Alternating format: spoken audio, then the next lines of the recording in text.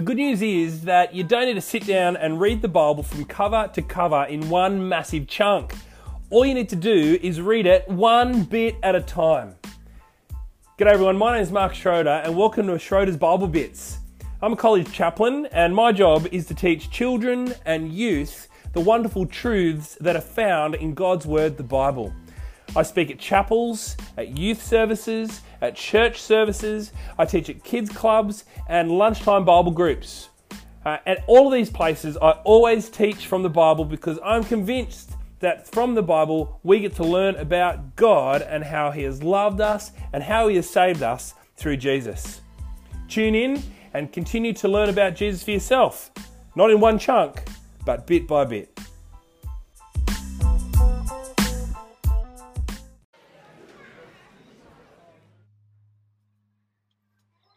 G'day everyone, welcome to another Front Door Devotion. This next devotion comes from a Bible reading from Psalm 121. It says this: I lift my eyes to the mountains, where does my help come from? My help comes from the Lord, the maker of heaven and earth. He will not let your foot slip. He who watches over you will not slumber. Indeed, he who watches over Israel will neither slumber nor sleep. The Lord watches over you. The Lord is your shade at your right hand. The sun will not harm you by day, nor the moon by night.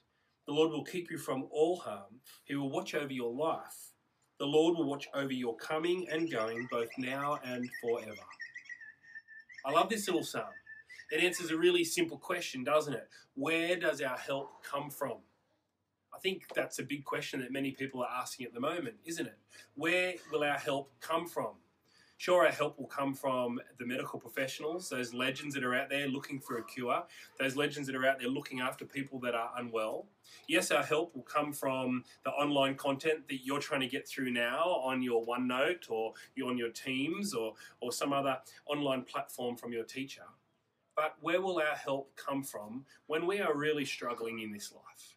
Where will our help come from when we're feeling a bit stressed out and anxious and worried?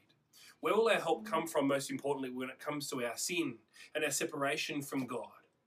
Well, this passage tells us. This passage tells us, as it told God's people back here in the Old Testament, that our help comes from the Lord. But what qualifies the Lord to be able to give us this help? Well, did you remember what it said? It said, I lift my eyes to the mountains. Where does my help come from? And then it says, verse 2, my help comes from the Lord, the maker of heaven and earth. How good's this? Our help comes from the one who made this world. Our help comes from the one who is master over all of creation, who created this place with just a word. So in this season of trouble, in this moment of hardship, in this moment of frustration, and maybe this moment of tiredness, where does your help come from? Your help will not come from a Google search, although that might practically help you a little bit. Put your hope in the one who can help you for all of eternity, the maker of heaven and earth.